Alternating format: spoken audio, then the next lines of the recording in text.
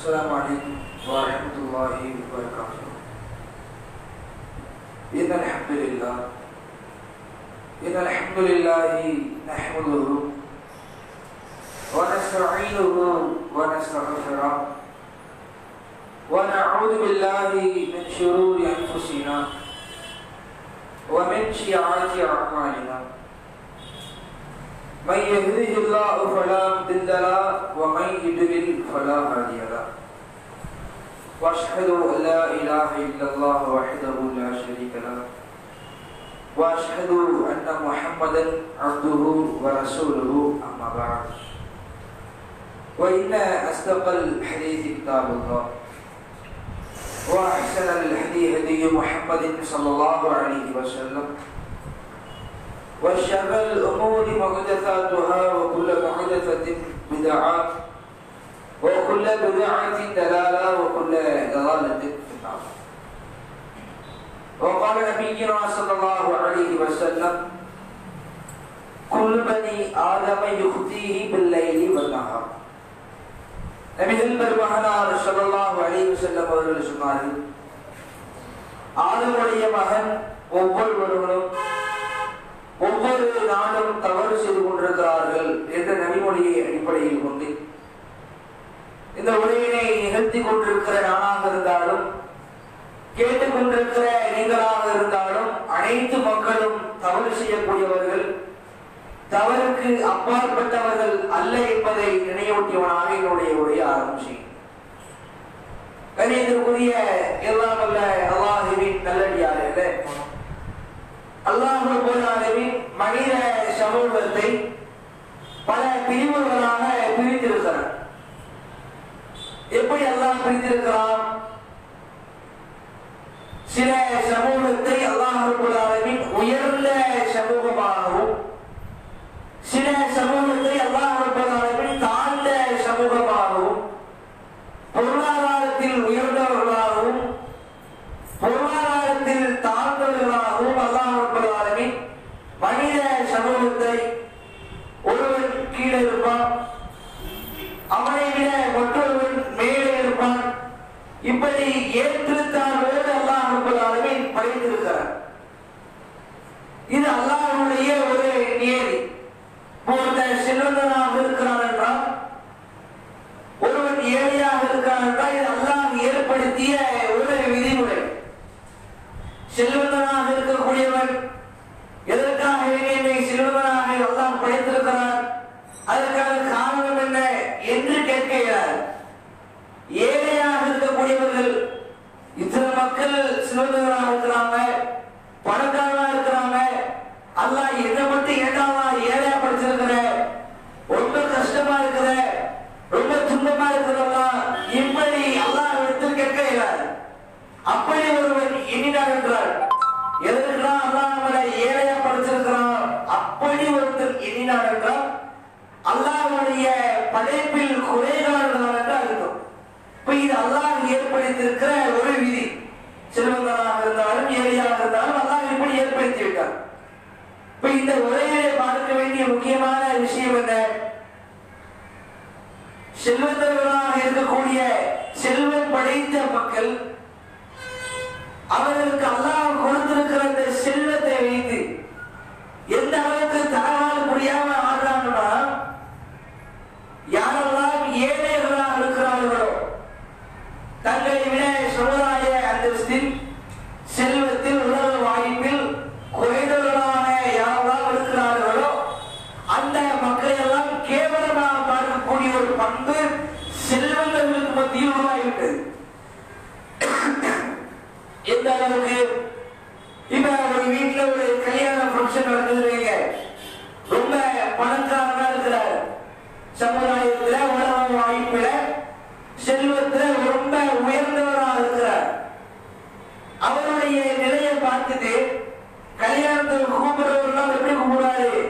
யார் நம்மளுடைய ஸ்டேட்டஸ்க்கு ஈக்குவலா இருக்கிறாங்களோ.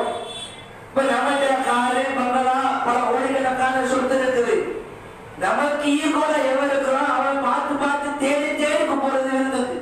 நீங்க கல்யாணத்துக்கு வாங்க, நீங்க கல்யாணத்துக்கு வாங்க, நீங்க கல்யாணத்துக்கு வாங்க கூப்பிடுற அளவுல இருக்கும். அவனுக்கு ஈக்குவலான செல்வங்களாக இருப்பான். யாரெல்லாம் ஏழைகளா இருக்கிறார்களோ, தங்களை விட உலக வாய்ப்புல, சமுதாய அந்தஸ்துல, செல்வத்துல குறைந்தவர்களாக யாரெல்லாம் இருக்கிறார்களோ அவர்களை மதிப்பது கிடையாது. உலக விஷயத்தில் சிலர் திருமண அழைப்பாக இருந்தாலும் சரிதான், மற்றும் மற்ற விழாக்களாக இருந்தாலும் சரிதான், செல்வந்தர்கள் ஏழைகளை ஒதுக்கக்கூடியவர்களாக இருக்கிறார்கள். இன்றைக்கு இஸ்லாமிய உறவு அப்படித்தான் அமைந்திருக்கிறது. உறவு வைத்திருக்கிற பொழுது கூட யார் நல்ல செல்வந்தர்களாக இருக்கிறார்களோ, உயர்ந்தவர்களாக இருக்கிறார்களோ அப்படிப்பட்ட உறவுகள் மட்டும் நல்ல உறவா இருக்கு. நல்லா சிரிச்சு பேசுறது. இப்ப 2 பேரும் திரும்பி வராங்க, செல்வந்தன் வந்தா அவனுக்கு ஒரு மாதிரியா கவனிக்கிறது. உட்காருங்க, என்ன குடிக்கிறீங்க, என்ன சாப்பிடுறீங்க, சாப்பிடாத பொருளை எடுத்து வைப்பாங்க.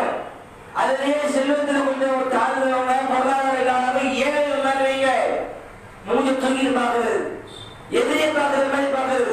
வாங்க ஒரு வார்த்தை கூட, ஒரு மரத்துல சிரிப்பு கூட வராது.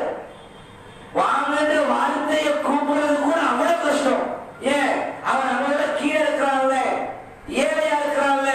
இப்ப பொருளாதாரத்தை வைத்து, அவருடைய உலக வாய்ப்பை வைத்து இஸ்லாமிய சமூகம் உறவாடுவதாக இருந்தாலும் சரிதான், ஒரு விழாவுக்கு அழைப்பதாக இருந்தாலும் சரிதான், ஏழைகளை மதிக்காதவர்களாக இருக்கிறார்கள். இப்படி இருக்கக்கூடிய இஸ்லாமிய சமூகத்திற்கு ஒரு முக்கியமான ஒரு செய்தி என்ன தெரியுமா? நபிகள் பெருமானார் எப்படி இருந்தார்களோ அதை நோக்கி வாருங்கள். யார் இந்த உலக வாழ்க்கையில செல்வம் படைத்தவர்களாக இருக்கிறீர்களோ, இது அல்லாஹ் உங்களுக்கு கொடுத்த ஒரு பிச்சை. இறைவனிடத்தில் நீங்கள் ஒரு பிச்சைக்காரர்களாக இருக்கிறீர்கள். அல்லாஹ் கொடுத்திருக்கிறான்.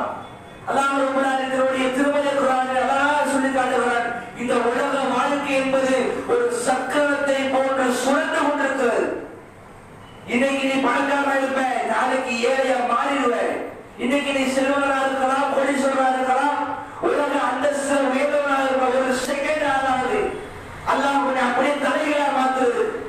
இப்ப அல்லாஹ் கொடுத்திருக்கிற இந்த வாய்ப்பை பெருமை அளிப்பதற்கோ, மற்றவர்களை தாழ்ந்தவனாக பார்ப்பதற்கோ அல்ல.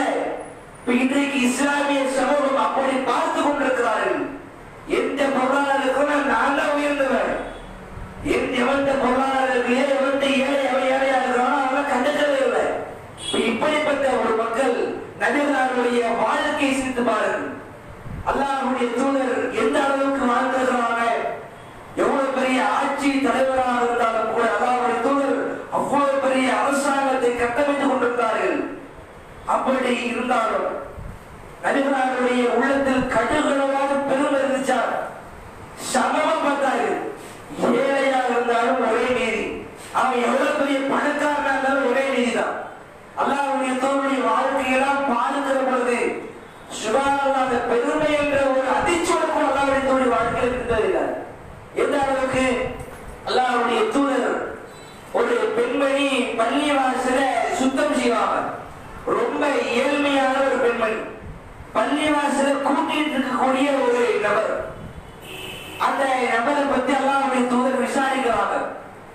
பள்ளிவாசல ஒரு பெண்மணி தூய்மைப்படுத்திட்டு இருந்தாங்களே, எங்கப்பா அந்த பெண்மணியை காணல, ரொம்ப நாளா பார்க்கறதே, எங்க போயிட்டாங்க? அப்பதான் அந்த மக்கள் சொல்றாங்க, அல்லாஹ்வுடைய தூதரே, அந்த பெண்மணி மரணிச்சு ரொம்ப நாளா ஆயிடுச்சு, மௌத்தா போயிட்டாங்க. அப்ப ரசூலுல்லாஹ் ஒரு வார்த்தையை சொல்றாங்க, ஏப்பா அந்த செய்தியை சொல்லுங்க கூடாது, ஏன் சொல்லாம இருந்தீங்க?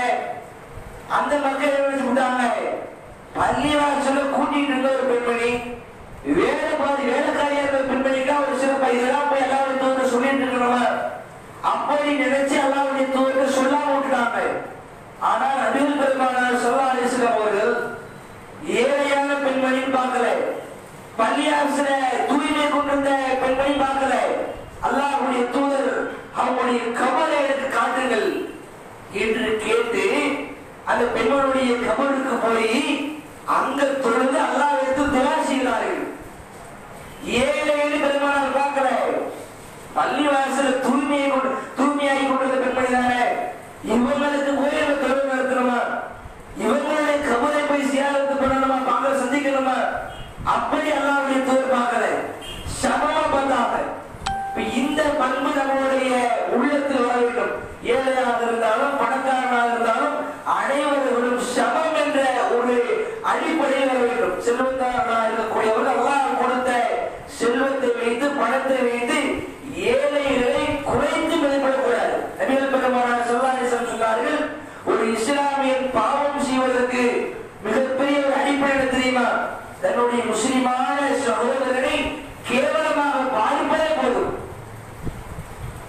தன்னுடைய ஒரு இஸ்லாமிய சகோதரரை கேவலமா பார்த்துட்டாங்க, பாவம் செஞ்சுட்டான், பாவத்தறியாயிட்டாங்க, வெளியில பெருமாள் இருக்கிறாங்க. ஒரு சகோதரர்களை கேவலமாக கூட பார்த்துடக்கூடாது. அப்படி பார்த்தா அதுவே மிகப்பெரிய பாவம் என்று பெருமானார் ஸல்லல்லாஹு அலைஹி வஸல்லம் அவர்கள் மிக அழகாக சொல்லியிருக்கிறார்கள். உயர்ந்தவன் தாழ்ந்தவன் என்ற ஒரு தத்துவம் இஸ்லாமிய மார்க்கத்தில் கிடையாது. அல்லாஹ்வுடைய தூதருடைய வாழ்க்கையை எடுத்து பாருங்க. அல்லாஹ்வுடைய தூதர் இறைவனை நோக்கி அழைக்கிற பொறுப்பு ஒவ்வொரு பக்கம் ஃபஜ்ர் தொழுகை, ஒரு அசர் மக்ரிப், ஒவ்வொரு தொழுகைக்கும் அழைக்கிற பொறுப்பு அல்லாஹ்வுடைய தூதர் யாருக்கு கொடுத்தார்கள்? பிலாலை, கருப்பின அடிமை, செல்வத்தில் தாழ்ந்தவர், சமுதாய அந்தஸ்தில் தாழ்ந்தவர், பெரிய பணக்காரர் அல்ல, உயர்ந்தவர் அல்ல.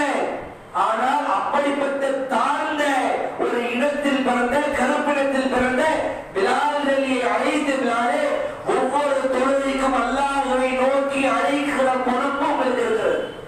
எவ்வளவு பெரிய பொறுப்பு!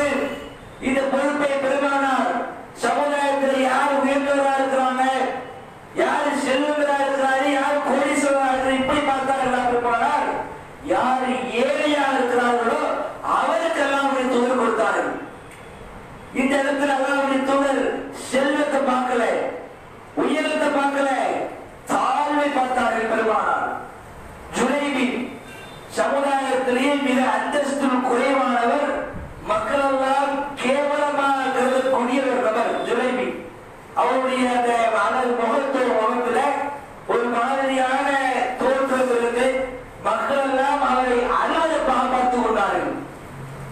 மக்கள் எல்லாம் அலுவலப்பாக பார்த்துக் கொண்டிருக்கிற அந்த நிலையில பெருமானார் ஜுலைபிற்காக வேண்டி பெண் கேட்டு செல்கிறார்கள். எந்த அளவுக்கு? ரொம்ப தாழ்த்தப்பட்டவராக இருந்தார், சமுதாயத்தில் யாரும் மதிக்கத்தக்கவராக இருந்தார். ஆனால் அல்லாஹ்வுடைய தூதர் அவருடைய அழகை வைத்து, அவருடைய தாழ்ந்த குணத்தை வைத்து பெருமானார் எடை போடவில்லை. அவருக்காக, சமுதாய அந்தஸ்தில் தாழ்ந்தவராக இருந்த ஒரு மனிதருக்காக பெருமானார் பெண் கேட்க சென்றார்கள். இந்த இடத்துல கவனிக்க வேண்டிய விஷயம் என்ன? பெருமானார் இந்த இடத்துலயும் உயரத்தை பார்க்கவில்லை, பொருளாதாரத்தை பார்க்கவில்லை, சமுதாய அந்தஸ்தை பார்க்கல. எல்லாருக்கும் ஒரே சமம் தான். ஏழையாக இருந்தாலும் சமம், பணக்காரனாக இருந்தாலும் சமம் என்ற ஒரு அடிப்படையில் பெருமானார் ஸல்லல்லாஹு அலைஹி வஸல்லம் இருந்தார்கள். இந்த அளவிற்கு நாமும் நம்முடைய இந்த உலக வாழ்க்கையில் அமைந்து கொள்ள வேண்டும். அல்லாஹ் கொடுத்திருக்கிற பணக்காரர்களாக, செல்வந்தர்களாக யார் இருக்கிறார்களோ அப்படிப்பட்ட மக்களுக்கு சொல்ல வேண்டிய ஒரு விஷயம் என்னவென்றால், அல்லாஹ் கொடுத்திருக்கிற பொருளாதாரத்தை வைத்து நான் இவ்வளவு பொருளாதாரம் வச்சிருக்கிறேன், நான் கோடீஸ்வரனா இருக்கிறேன், எனக்கு அவன் ஈக்குவலாக முடியுமா? சில பேர் தோழங்க வச்சா கூட தட்டி விடுவாங்க. கொஞ்சம் பணம் அதிகமா எடுத்துக்கிறீங்க, கொஞ்சம் பொருளாதாரத்துல உயர்ந்து போயிட்டாங்கன்னா லைட்டா போய் தோல்ல கை போட்டோம்னா கையை யாரு மேல கை வைக்கிற? நீங்க யாரு, நான் யாரு? என்கிட்ட எவ்வளவு பணம் இருக்குது, என்கிட்ட எவ்வளவு செல்வம் இருக்குது, ஏன் மேல நீங்க எப்படி ஜெயிக்க முடியும்? இப்படி இருக்கிறார்கள். அல்லாஹ்வுடைய தூதருடைய வாழ்க்கையை பாருங்க. ஒரு மனிதர் நபிகள் நாயகம் ஸல்லல்லாஹு அலைஹி வஸல்லம் பக்கத்துல வர்றதுக்கு பயப்படுறார், தயங்கிட்டு இருக்கிறார். அல்லாஹ்வுடைய தூதரை பார்த்து பக்கத்தில் வர்றதற்கு பயப்படுகிறார். அல்லாஹ்வுடைய தூதர் சர்வசாதாரண பக்கத்துல வரப்பார். உப்பு கண்டத்தை சாப்பிடக்கூடிய சாதாரண தாயினுடைய வயிற்றுல பிறந்தா ஏன் பயப்படுற? பக்கத்தில் நெருங்குவார். அல்லாஹ்வுடைய தூதர் நெருங்கிய சொல்லி தோல் மேல தோல் போட்டாங்க. இன்னைக்கு இந்த படம் நமக்கு இருக்குதா? கொஞ்சம் பணம் வந்துருச்சுன்னா தரையில காண்பிக்காது. சவால் ஓப்பனது கேட்பதுக்கு போட்டி போட்டு பார்ப்போமா? நீ பணக்காரனா, நான் பணக்காரனா, ஓவை பெருசா, ஏவை பெருசா, இப்படி உலகத்தில் உள்ள எல்லாரையும் தாழ்த்தி பார்க்கிறது. யாருக்கு வந்து கீழே இருக்கிறானோ அவெல்லாம் ஒரு பொருட்டாக மதிப்பது கிடையாது. இந்த பண்பு நம்முடைய உள்ளத்தில் இருந்திருந்தால் மிகப்பெரிய ஒரு பாவத்தாளியாக நாளை மறுமை நாளில் அல்லாஹ்வுக்கு முன்னால் இருப்போம். இப்ப இது ஒரு விஷயம். அடுத்து ஏழைகளாக இருக்கக்கூடிய மக்கள் யார் இந்த உலக வாழ்க்கையில ஏழைகளாக இருக்கிறார்களோ, பொருளாதாரத்தில் தாழ்ந்தவர்களாக இருக்கிறார்களோ அவர்களுக்கு சொல்ல வேண்டிய முக்கியமான செய்தி என்னவென்றால், இஸ்லாமிய மார்க்கத்தில் இந்த உலகத்தில் வேண்டுமானால் செல்வத்தில் உயர்ந்த இடத்தில் இருக்கிறான். யாரு பணக்காரனாக இருக்கிறானோ, யார் செல்வம் படைத்தவனாக இருக்கிறானோ அவன் தன்னுடைய செல்வத்தை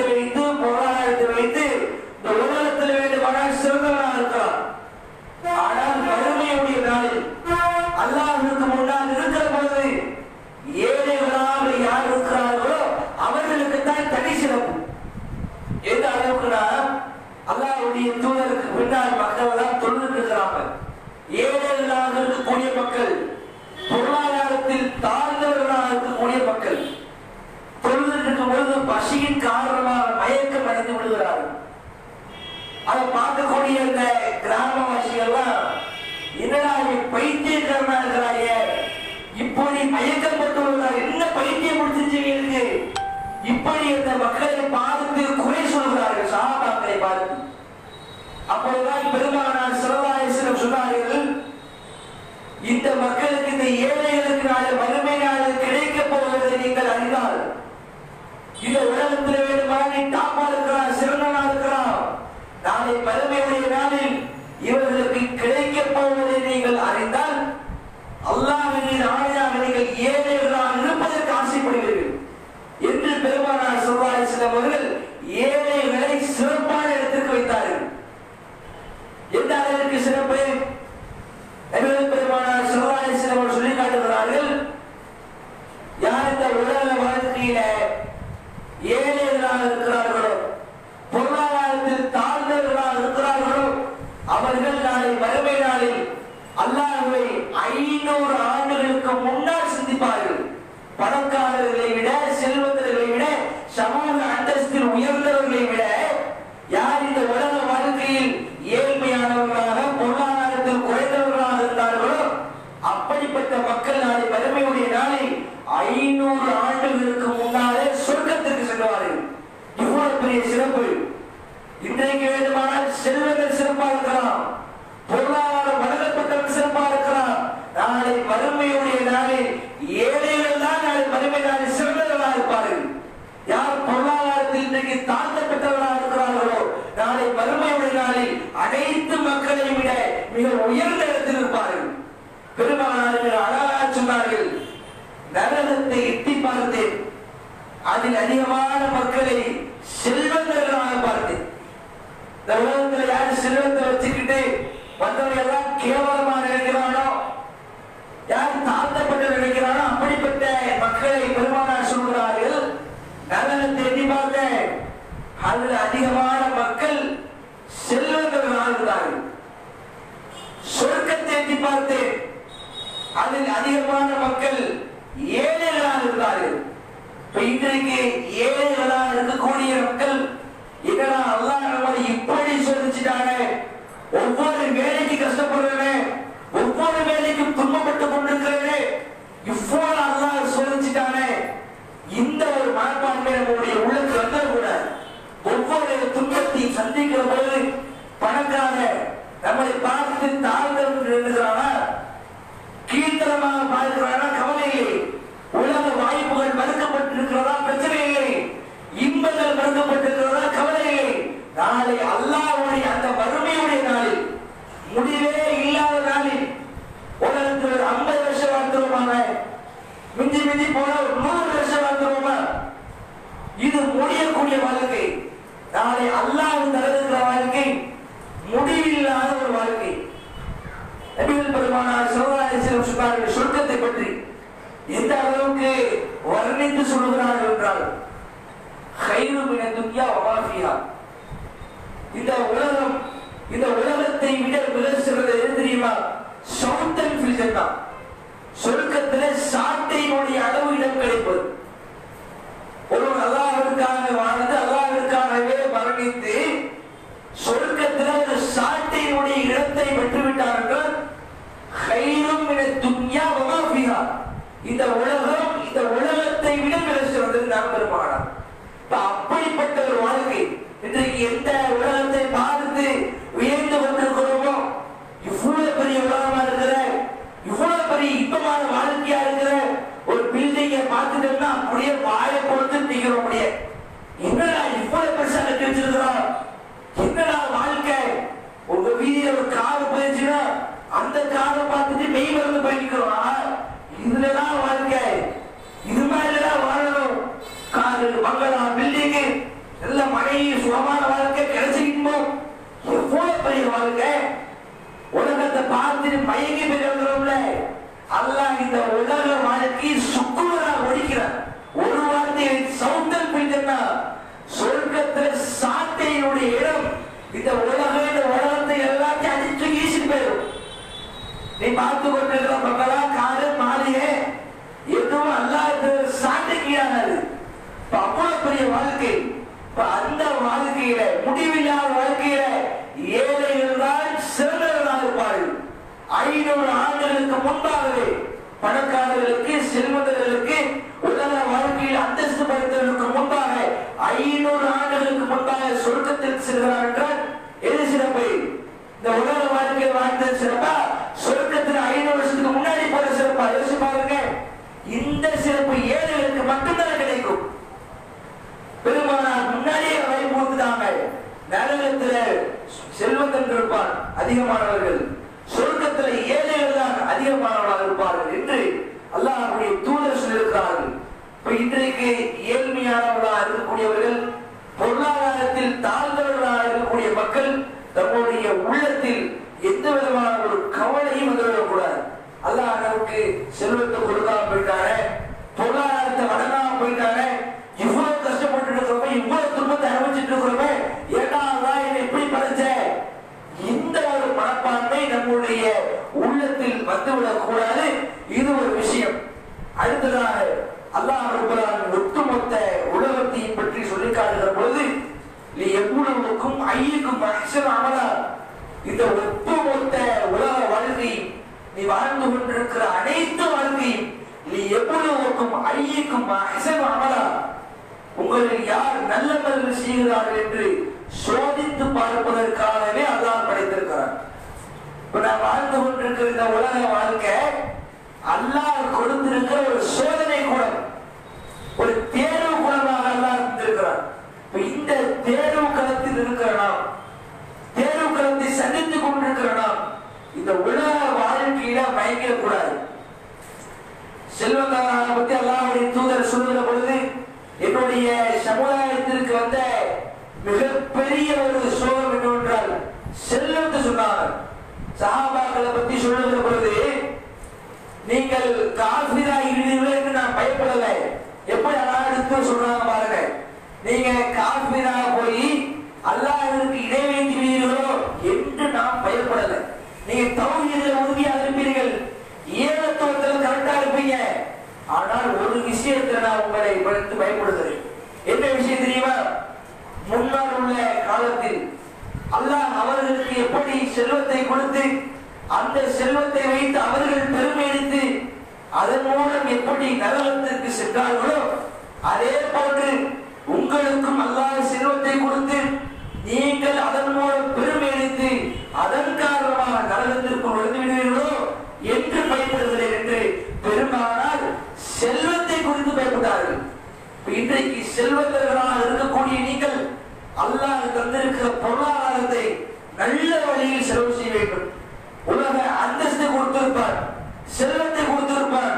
இந்த செல்வத்தை வைத்து பொருளாதாரத்தை வைத்து மற்ற சகோதரர்களை தாழ்வாக கேவலமாக நீ நான் பெருசு நீ கீழ் நான் தாழ்ந்தவன், நான் உயர்ந்தவன் நீ தாழ்ந்தவன், எந்த செல்வங்களுக்கு ஒன்று செல்வம் இல்லை, நான் சமுதாயத்தில் உயர்ந்தவன் நீ சமுதாயத்தில் தாழ்ந்தவன், இந்த மனப்பான்மை இருந்து விடக்கூடாது.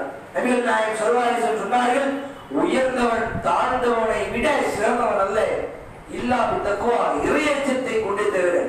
யார் இறையச்சவாதிகளாக இருக்கிறார்களோ அவர்கள் தான் அல்லாஹ்விடத்தில் சிறந்தவர்கள். நபிகள் நாயகம் ஸல்லல்லாஹு அலைஹி வஸல்லம் அவர்கள் பிலாலை அவர்கள் அழைத்து கேட்கிறார்கள், பிலாலே உன்னுடைய செருப்படி ஓசையை சொர்க்கத்தில் நான் செவியுற்றேன், எப்படி என்ன செய்தாய்? யார்கிட்ட கேட்டாங்க? பெருமானார் தான் உயர்ந்தவர்கிட்ட கேட்டாங்களா? செல்வத்துல பெரியார்கிட்ட கேட்டாங்களா? பிலால் கருப்பின் அடிமை, எப்படி அவனுடைய காலடி ஓசையை பெருமானார் கேட்டு ஆச்சரியப்பட்டு, பிலாலே உன்னுடைய செருப்படி ஓசையை சொர்க்கத்தில் நான் கேட்டேன், அப்படி நீ என்ன செய்தாய்? பிலாலை சொல்கிறார்கள், ஒழு செய்தால் 2 ரக்காத்துகள் தொழுவேன். எப்படி இந்த அந்தஸ்து கிடைத்தது? இறையச்சத்தை வைத்துதான் அல்லாஹ் அந்தஸ்து கொடுத்தான். ஒட்டுமொத்த இந்த உலக வாழ்க்கையை நீங்க அல்லாஹ்வுக்கு முன்னால் சிறப்பானவர்களாக இருக்க வேண்டும் என்றால் இறையச்சம் மட்டும்தான். செல்வத்தை வைத்து இந்த உலகத்தில் வேண்டுமானால், உங்களுடைய குடும்பத்தில் வேண்டுமானால், உங்களுடைய நண்பர்களுக்கு மத்தியில் வேண்டுமானால் நீங்கள் உயர்ந்தவனாக தெரியலாம். அல்லாஹ்வுடைய பார்வைக்கு முன்னால் உயர்ந்தவன் தாழ்ந்தவன் என்ற எந்த மதிப்பீடும் இல்லை. யார் இறையச்சவாதிகளாக இருக்கிறார்களோ, யார் அல்லாஹ்வை அஞ்சிக் கொள்கிறார்களோ அவர்கள்தான் அல்லாஹ்விடத்தில் உயர்ந்தவர்கள்.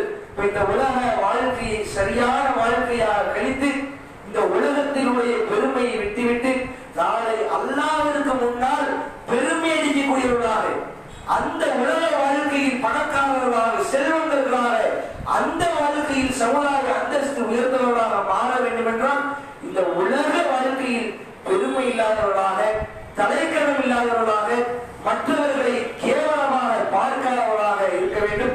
அல்லாஹ்வுடைய தூதர் சொன்ன மிகப்பெரிய ஒரு அறிவுரை, ஒரு முஸ்லிம் பாவம் செய்வதற்கு போதுமான ஒரு அளவுகள் தன்னுடைய சகோதரனை கேவலமாக பார்ப்பது.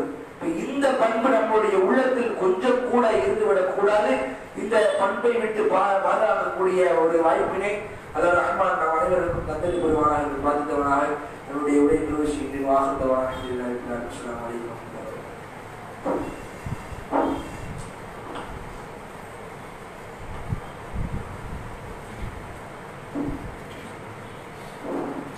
அஸ்ஸலாமு அலைக்கும் வரஹ்மத்துல்லாஹி வபரகாத்துஹு.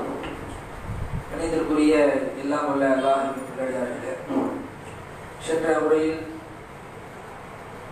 இந்த உலகத்தில் செல்வம் படைத்தவர்கள் ஏழ்மையான மக்களுக்கு மத்தியில் காட்டக்கூடிய பிரிவினைகள், அவர்கள் அளிக்கிற அந்த பெருமையின் காரணமாக அவர்களுக்கு ஏற்படுகிற இழிவும், யார் இந்த உலக வாழ்க்கையில் ஏழைகளாக செல்வத்தில் தாழ்ந்தவர்களாக இருக்கிறார்களோ அவர்களுக்கு நாளை வறுமை நாளில் கிடைக்கக்கூடிய அந்த சிறப்பினை பற்றி பாருங்கள். இந்த உலக வாழ்க்கை என்பது இல்லா மத்தாம் ஏமாற்றக்கூடிய ஒரு வசதியை தவிர வேறு எதுவுமே இல்லை என்று அல்லாஹ் சொல்லியிருக்காங்க. அல்லாஹ் தன்னுடைய திருமலை குர்ஆனில் இவர்கள் இந்த உலக வாழ்க்கையின் மூலம் சந்தோஷப்படுகிறார்கள், நிம்மதி அடைகிறார்கள், இன்பத்தை பெறுகிறார்கள். மறுமையுடைய வாழ்க்கையையும் இந்த உலக வாழ்க்கையையும் ஒப்பீடு செய்து பார்த்தால் இல்லா மத்தால் இந்த உலக வாழ்க்கை என்பது ஏமாற்றக்கூடிய வசதியை தவிர எதுவுமே இல்லை என்று அல்லாஹ் சொல்லி காட்டுகிறார். அதை நம்ம கண்கூடாக பார்த்து கொண்டும் இருக்கிறோம். இப்போ உதாரணத்துக்கு ஒரு சிம்பிளான ஒரு லாஜிக் என்னன்னா, இந்த உலக வாழ்க்கையில வாழ்ந்துட்டு இருக்கிறோம்ல, ஒரு 60 வயசு வரைக்கும் வாழ்ந்தவர் இருக்கிறீங்க, 40 வயசு, 30 வயசு, 25 வயசு, இப்படி வாழ்க்கையை கழித்தவர்கள் இருக்கிறீங்க. இப்ப எத்தனை வயசு வரை வாழ்ந்திருக்கிறோமோ இத்தனை ஆண்டு காலத்தில் ஏதாவது ஒரு சந்தோஷம் நிலையாக இருந்திருக்கிறதா? கொஞ்சம் நம்முடைய உள்ளத்துல கை வச்சு சிந்தித்து பாருங்க. நம்ம எதையெல்லாம் சந்தோஷம் என்று நினைக்கிறோமோ, எதையெல்லாம் இன்பம் என்று நினைக்கிறோமோ அப்படிப்பட்ட சந்தோஷம், இன்பம் எல்லாம் நம்முடைய வாழ்க்கையில் தொடர்ச்சியாக இருந்திருக்கிறார். அப்படி இருக்காது. ஒரு மனிதன் எதையெல்லாம் சந்தோஷம் என்று நினைக்கிறாரோ அந்த சந்தோஷங்கள் ஒரு நாளைக்கு அது துண்டிக்கப்படும். எப்படி? உதாரணத்திற்கு ஒருவன் தன்னுடைய தாயை கொண்டு மகிழ்ச்சியாக இருப்பான். தாய் பாசத்துல தாய் தாய் தாய் எதற்கால் தாய் அவ்வளவு சந்தோஷம். தாய் மூலம் உலக வாழ்க்கை சந்தோஷத்தை அனுபவிச்சு கொண்டே இருப்பான். இது நிலையாக இருக்குமா? கடைசி வரை அந்த வாழ்க்கை ஃபுல்லா தொடர்பான பார்த்தா இருக்காது. திடீர்னு தாய் மறந்து போயிடுவான். ஒரு 20-30 வயசு வரை தாயினுடைய சந்தோஷத்தை பெற்றுக் கொண்டிருந்த ஒரு மனிதன் 30வது வயசுல தாயினுடைய பாசம் துண்டிக்கப்பட்டு விடும். அதோட தாயின் மூலம் கிடைச்ச சந்தோஷம் முடிச்சு. ஒருவர் மனைவி மூலமாக சந்தோஷத்தை பெற்றிருப்பார். மனைவியின் மூலமாக அவ்வளவு சந்தோஷம். உலக வாழ்க்கையில ஒவ்வொரு நாளும் ஒவ்வொரு நிமிடமும் மனைவியுடைய வார்த்தை, சொல், அழகு, இதன் மூலம் சந்தோஷத்தை அனுபவித்துக் கொண்டிருப்பான். ஒரு காலத்துல மனைவி மரணிச்சு போயிடுவான், மனைவி இறந்து போயிடுவான். அதோட மனைவி மூலம் கிடைச்ச சந்தோஷம் முடிச்சு. ஒருவனுடைய குழந்தையை வைத்து சந்தோஷம் அடைந்திருப்பான். குழந்தையுடைய முகத்தை பார்த்தால் சந்தோஷம், குழந்தை பேசினால் சந்தோஷம், குழந்தை விளையாடால் சந்தோஷம். இப்படி குழந்தை மூலமாக பெறுகிற சந்தோஷம். திடீர்னு பார்த்தா குழந்தை மரணிச்சு போயிடுவான், உலகம் தொட்டு போயிடுவான். அதோட குழந்தையோட பாசம் முடிச்சு. நண்பர்களை வைத்து சந்தோஷம், உறவினர்களை வைத்து சந்தோஷம், இப்படி பொருளாதாரத்தை வைத்து சந்தோஷம், இப்படி எதையெல்லாம் வைத்து நாம் சந்தோஷத்தை எதிர்பார்த்து கொண்டிருக்கிறோமோ அப்படிப்பட்ட சந்தோஷங்கள் இன்பங்கள் நம்முடைய வாழ்க்கையில் தொடர்ச்சியாக வந்திருக்கிறார். யாராவது ஒருத்தர் கூட சொல்லுகிறார் தாயினுடைய பாசம் கொஞ்ச காலத்துல முடிஞ்சிடும், செல்வத்தினுடைய அந்த பாசம் செல்வத்தை வச்சு அவ்வளவு சந்தோஷமா இருந்திருப்பான், கோடி கோடியா வச்சிருப்பான். திடீர்னு பார்த்தா அல்லாஹ் அப்படியே தலையெல்லாம் புரட்டிடுவான். திடீர்னு ஒரு பிசினஸ் ஆரம்பிப்பான், கோடீஸ்வரனாவா, செல்வத்தை வைத்து அவ்வளவு சந்தோஷம் மகிழ்ச்சி. திடீர்னு வியாபாரத்தில் நஷ்டம், சேர்த்து வைத்திருந்த கோடிகள் எல்லாம் அப்படியே புரண்டுடும். முடிஞ்சு வாழ்க்கை, என்னடா இவ்வளவு சந்தோஷம் இருந்துச்சு, அல்லாஹ் ஒண்ணுத்தெல்லாம் ஒரு இல்லாம அடிச்சுட்டானே, செல்வத்தின் மூலமாக சந்தோஷம் போயிடும். இப்படி உலகத்தில் பெறுகிற எந்த சந்தோஷமாக இருந்தாலும் நிலையாக இருக்காது. அதுதான் அல்லாஹ் சொல்கிறான், நீங்கள் பார்த்து கொண்டிருக்கிற இந்த உலக வாழ்க்கை உங்களை ஏமாற்றி கொண்டிருக்கிறது. ஆனால் அல்லாஹ் தருகிற அந்த வாழ்க்கை இருக்கிற இந்த உலகத்தில் அல்லாஹ்வுக்காக வேண்டி ஒவ்வொரு நாளும் ஒவ்வொரு நிமிடம் கஷ்டமாக தான் இருக்கும். அல்லாஹ் ஒரு சட்டத்தை போட்டிருப்பான், உலகத்தினுடைய இன்பத்தை பார்த்தால் தடுமாறக்கூடிய வாய்ப்பாக இருக்கும். ஆனால் மறுமையை ஒப்பிட்டு செய்து மதுபானம் குடிக்கணும்னு ஆசை வரும். அல்லாஹ் மதுவை தடுத்திருக்கிறான். மதுவை குடித்துக் கொண்டிருக்கிற மக்களை பார்க்கும் பொழுது நமக்கு சந்தோஷமா இருக்கும். ஆனால் அல்லாஹ் தடுத்திருக்கிறான் என்ற ஒரு காரணத்திற்காக வேண்டி மதுவின் மூலம் எவ்வளவு சந்தோஷம் இருந்தாலும் பரவாயில்லை, அல்லாஹ் தடுத்திருக்கான், மதுவை நான் தொடமாட்டேன் என்று ஒருவன் இருந்தான் என்றார். விபச்சாரம் செய்வதன் மூலமாக ஒருவன் உச்சக்கட்ட மகிழ்ச்சி அடைவான். ஆனால் அல்லாஹ் தடுத்திருக்கிறான் என்ற ஒரு காரணத்திற்காக அந்த ஒரு சந்தோஷம் எனக்கு வேண்டாம் என்று உலகத்தில் ஒதுக்கி வாழ்ந்தான் என்றால், பொருளாதாரம் சம்பாதிப்பது குறுக்கு வழி, வட்டிக்கு விட்டு பல இஸ்லாத்திற்கு முரணான விஷயத்தை வைத்து பொருளாதாரம் சம்பாதிக்கிறான். பார்க்கும் பொழுது ஆசை வரும், மகிழ்ச்சி வரும். ஆனால் அல்லாஹ் தடுத்திருக்கிறான் ஒரு காரணத்திற்காக அதை விட்டு ஒதுங்கி வாழ்ந்தோம் என்றால் நாளை மறுமை நாள் அல்லாஹ் தர ஒரு வாழ்க்கை இருக்கிறதே, சுப்ஹானல்லாஹ், ஒரு கடைசி முடிவே இல்லாத ஒரு வாழ்க்கை. அந்த வாழ்க்கையை யார் அடைந்து விடுகிறானோ அல்லாஹ் ரப்பல் ஆலமீன் சொல்லி காட்டுகிறான், ஸாலிகுல் ஃபௌஸுல் அலீம், மிகப்பெரிய வெற்றி. யார் இந்த உலக வாழ்க்கையை சரியான முறையில் கழித்து அல்லாஹ்வுக்காக வாழ்ந்து அந்த சொர்க்கத்தை யார் பெற்றுவிட்டானோ ஸாலிகுல் ஃபௌஸுல் அலீம், அவன் மிகப்பெரிய ஒரு வெற்றியை சுவைத்து விட்டான் என்று அல்லாஹ் ரப்பல் ஆலமீன் சொல்லி காட்டுகிறான். அந்த அடிப்படையில் இந்த உலக வாழ்க்கையில் சரியான வாழ்க்கையாக பயன்படுத்தி அல்லாஹ் தரவிருக்கிற அந்த மிகப்பெரிய வெற்றி அடையக்கூடிய மக்களாக உள்ள ரஹ்மான் அனைவர்களையும் வாழ்க்கை எழுதப்படுவாராக என்று பார்த்தவராக என்னுடைய ஒரே நிகழ்ச்சியின் வாசகராக